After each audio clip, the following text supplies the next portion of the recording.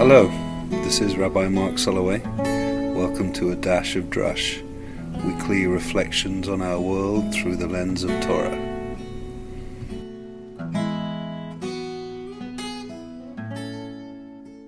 We ritualize how we end a book of Torah, but we don't necessarily ritualize how we begin a new book of Torah. Last week we ended the book of Shemot, the book of Exodus, and I talked about that chazak v'nitchazek in the context of a conversation about dreamers and visionaries and builders, and I quoted extensively from a Devar Torah, an email Torah teaching that went out from Dina Weiss.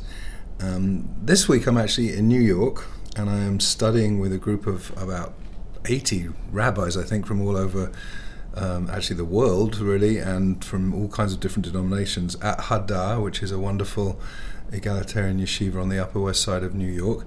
And Dina Weiss is a teacher there, and I am sitting with her right now to talk about the beginning of this new book that we're beginning, the third book of Torah, Vayikra, which begins, it's known as the Torat Kohanim by the rabbis, the Torah of the priests, the Levitical code. It's all of this kind of intense sacrifice. So it's quite a jarring transition in a way to go from all of the amazing narratives of Shemot and that whole redemption narrative, and so much to say about all of that. And then we go into this place of just many parshas talking about the intricate details of the korbanot, of the sacrifices. So just going to reflect for a little while here with Dina, talking about that. Hi, Dina. Hi, so fun to be here. It's great to have you here. So what's your first reaction to that how we make that transition from this juicy book of Exodus into the bloody book of Leviticus? It's interesting that I don't feel that the transition is necessarily so abrupt. When we get to the end of Shemot, when we get to the end of Exodus, we have the process of building the Mishkan, building the tabernacle, and the hope that God is going to move into this home. And I think whenever you're in a new domestic situation with new people, you have to work out who is going to be doing the dishes on Monday and who is going to be doing the dishes on Tuesday, and sort of what the nitty-gritty, what it really means to be living in a small space with someone else. And it happens to be that our orientation towards the Mishkan is that this is really God's space in which we are guests.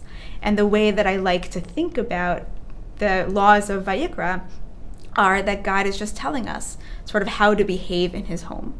And there's the small version of that, which is, how do I do these particular sacrifices that God is expecting me to do while I'm there, me being the Kohen or the priest. Mm-hmm. But also, I think if you pay attention to some of the laws, you can also read it more broadly. How do I behave in God's world, where I'm also, in some ways, always a guest? So being a guest in God's space, being a guest in God's world. So it's specifically, obviously, you're talking about like what the experience of being a Kohen, who are the main functionaries in that space. So how do we? I mean, can you think of specific examples that the book gives us of those details that can translate into the lives that we live? I mean, obviously, tefillah, prayer, is one of them, and I talked a lot about that last year when we were talking about these books. But I mean, what other ways? Well, I think less about the specifics and more about the fact of the korbanot, that there's a very sort of precise way in which you're supposed to do it. And it's not supposed to be guided by what you think is logical. It's guided by what God thinks is proper. And that orientation on its own, sort of really stepping out of what do I think is the smartest or best way to do something, and stepping into what do you want, right? How can I do what you want? To me is the greatest contribution to studying Sefer Vayikra, and I think actually becomes more and more important as we move further and further away from a sacrificial system that feels meaningful to us. We're able to step into, I'm not doing this because it's meaningful to me, because I don't understand it and I might not even like it, but I'm getting into it, I'm figuring it out because it's meaningful to you.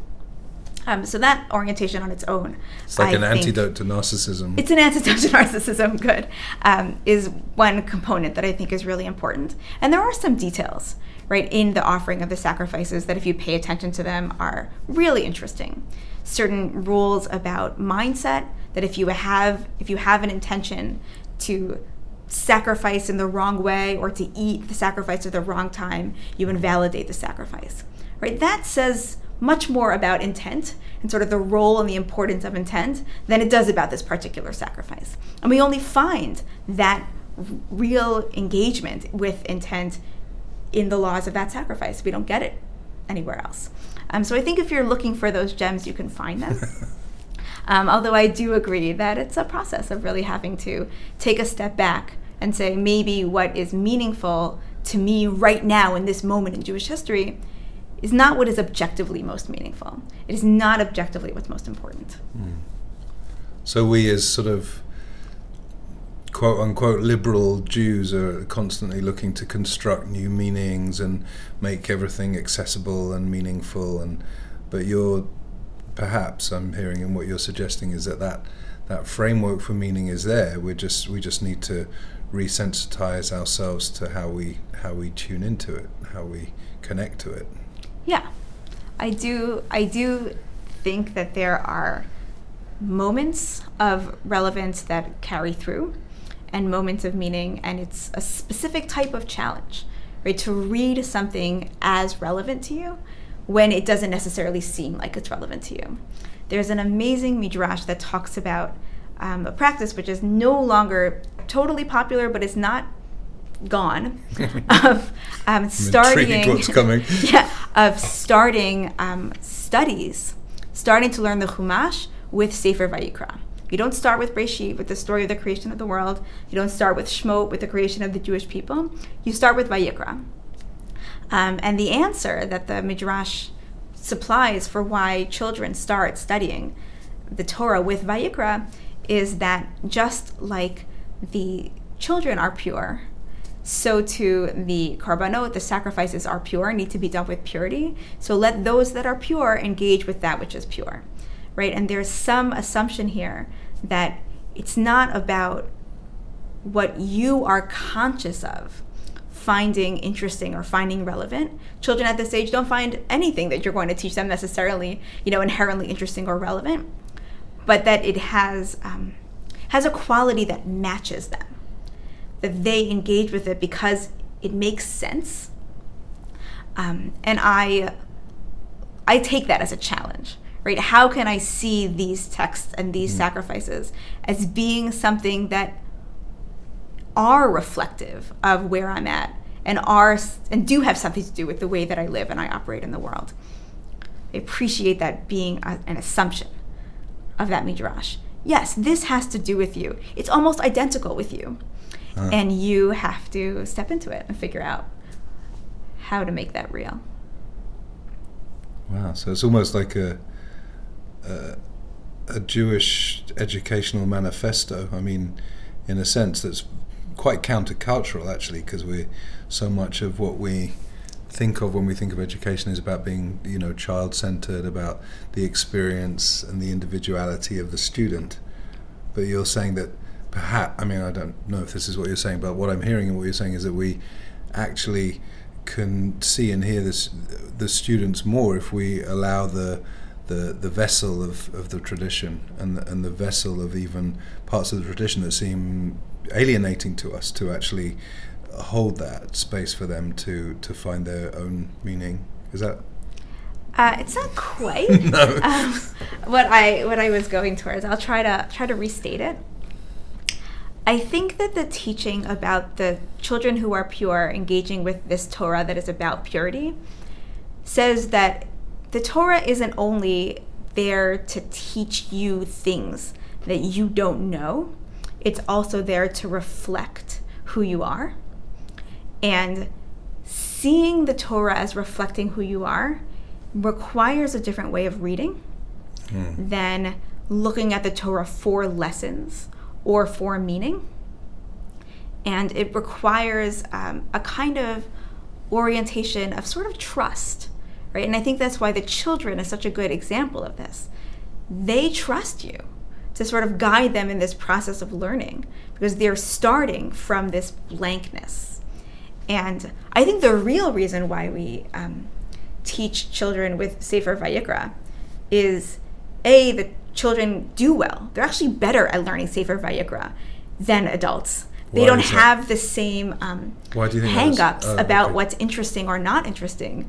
They get into the details. They get into the blood. Like, that's fun for them in a way that adults that have sort of an accretion of lifetime of experience, it's less fun for them. And often they're better at absorbing that information, right? Their brains are pliable, and you get them when they're young. And once they already know it and it's already a part of them, then they can move on to something else. So there's, I think, like a really interesting type of strategy that's being employed there. Get them before they think it's uninteresting, and get them while they're able to really succeed in it. In a way that if they start when they're adults, they're not going to necessarily see themselves in it. They're not necessarily going to feel excited over the mastery of it. I love that. I'd like to sort of hone in and get a bit more specific, because it is about the details, and I believe you wrote a piece. And by the way, if you want to see Dina's weekly commentaries on the Torah, she's writing them every week at the moment. How can they find those? You can go to hadar.org and hadar.org, and you can just look for my name, Dina Weiss, DenaWeiss, and it'll pop up. Great, because the title for this week was something about sacred and mundane, or finding the sacred in the mundane, or something like that. But I think the point is, you talked a lot about salt. You talked about the mincha offering, which is the what we associate with afternoons, but really is about a grain offering rather than the meat offering. There's all of the different types of the reasons why you would bring a sacrifice, whether it's a sham, a guilt offering, or a chatat, a sin offering, or whether it's a shlamim or an olah. I mean, there's all of these. It goes into great detail these next few. So I don't want to prescribe which, but I mean, perhaps you can just choose one or two of the very specific details of the sacrifice, and how you make meaning out of that, or just how you relate to that.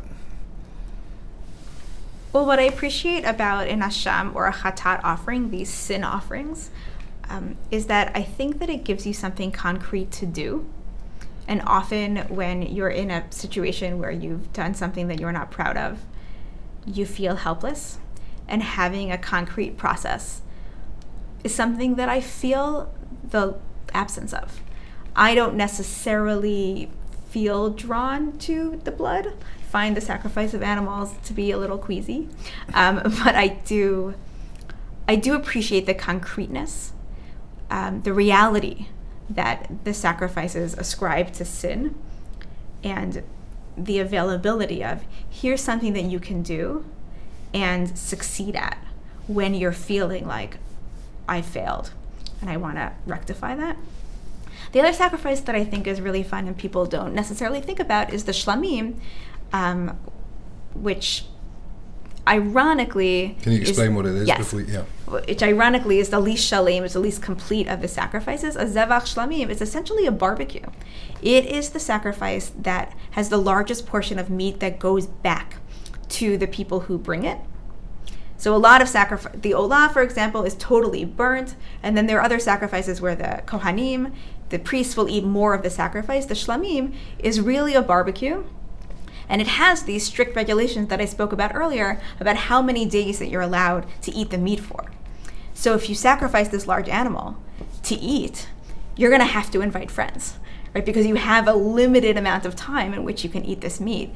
You can't turn it into jerky and sort of hold on to it forever. So I think there's this really beautiful component of, there's a sacrifice that's designed to be a party, right? That really is about coming to the temple and being an occasion for people to provide a meal for each other and celebrate. But what are the reasons the Torah gives for bringing the shlamim? The korban shlamim is just brought out of the goodness of your heart, usually. So it's just something you want to do. It's not like there's no reparation or anything like that. Right. It is not a sacrifice for reparation. It's a sacrifice for celebration. Yeah. So celebration, expiation.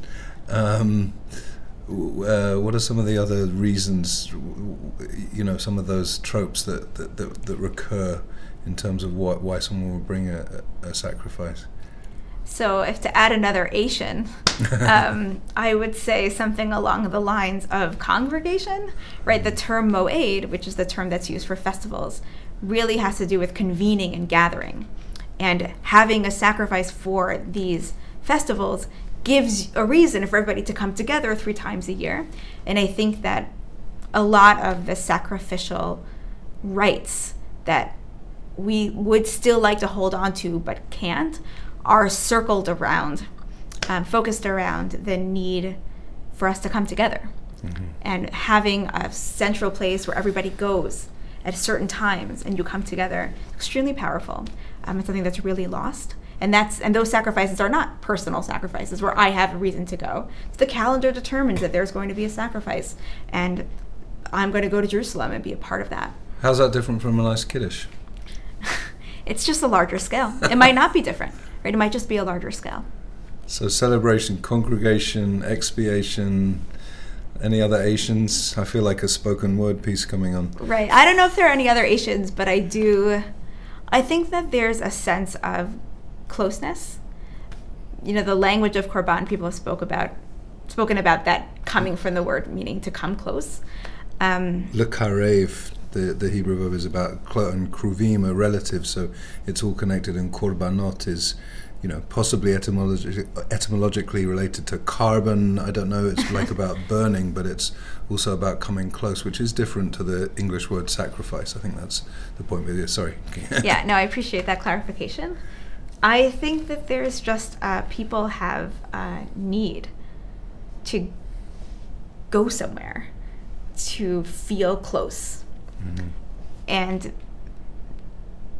there being some zone where you are taught that God is there. And because you're taught that God is there, when you go there, you feel that God is there. And once you're there, you're going to bring a sacrifice. But really, it's about being able to get to that place and being provided with a framework that gives you an excuse, right, to go there. Mm-hmm. And I think there are a lot of secular activities that we do that are really just an excuse for people to get together, either one-on-one or larger family circumstances.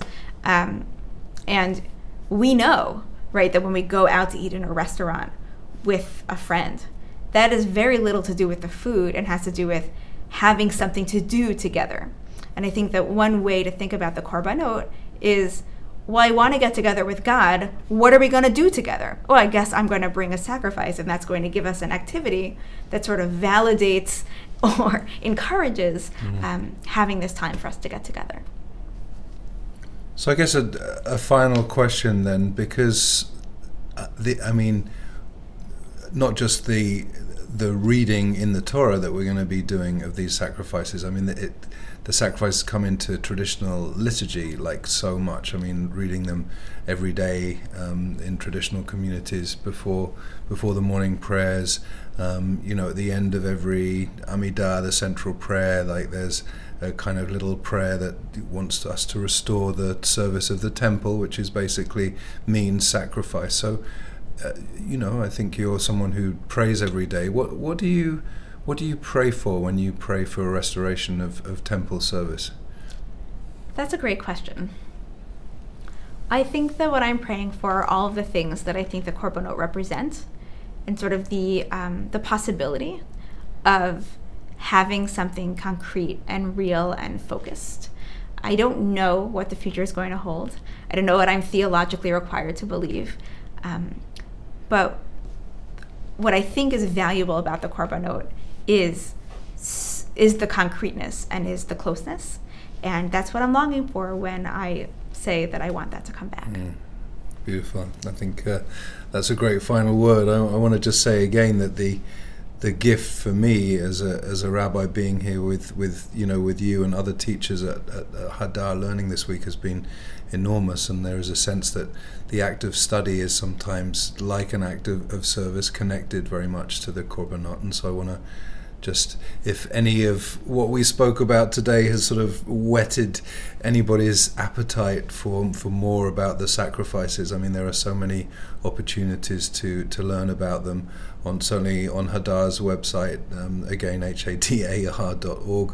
But there's a lot of richness in studying these texts that may seem distant and ancient and even distasteful and disgusting, but there's a lot of depth, and we've just touched the surface today. And thank you so much for agreeing to speak to me, Dina. Thank you. Thank you. Bye-bye. Thank you for listening to A Dash of Drush.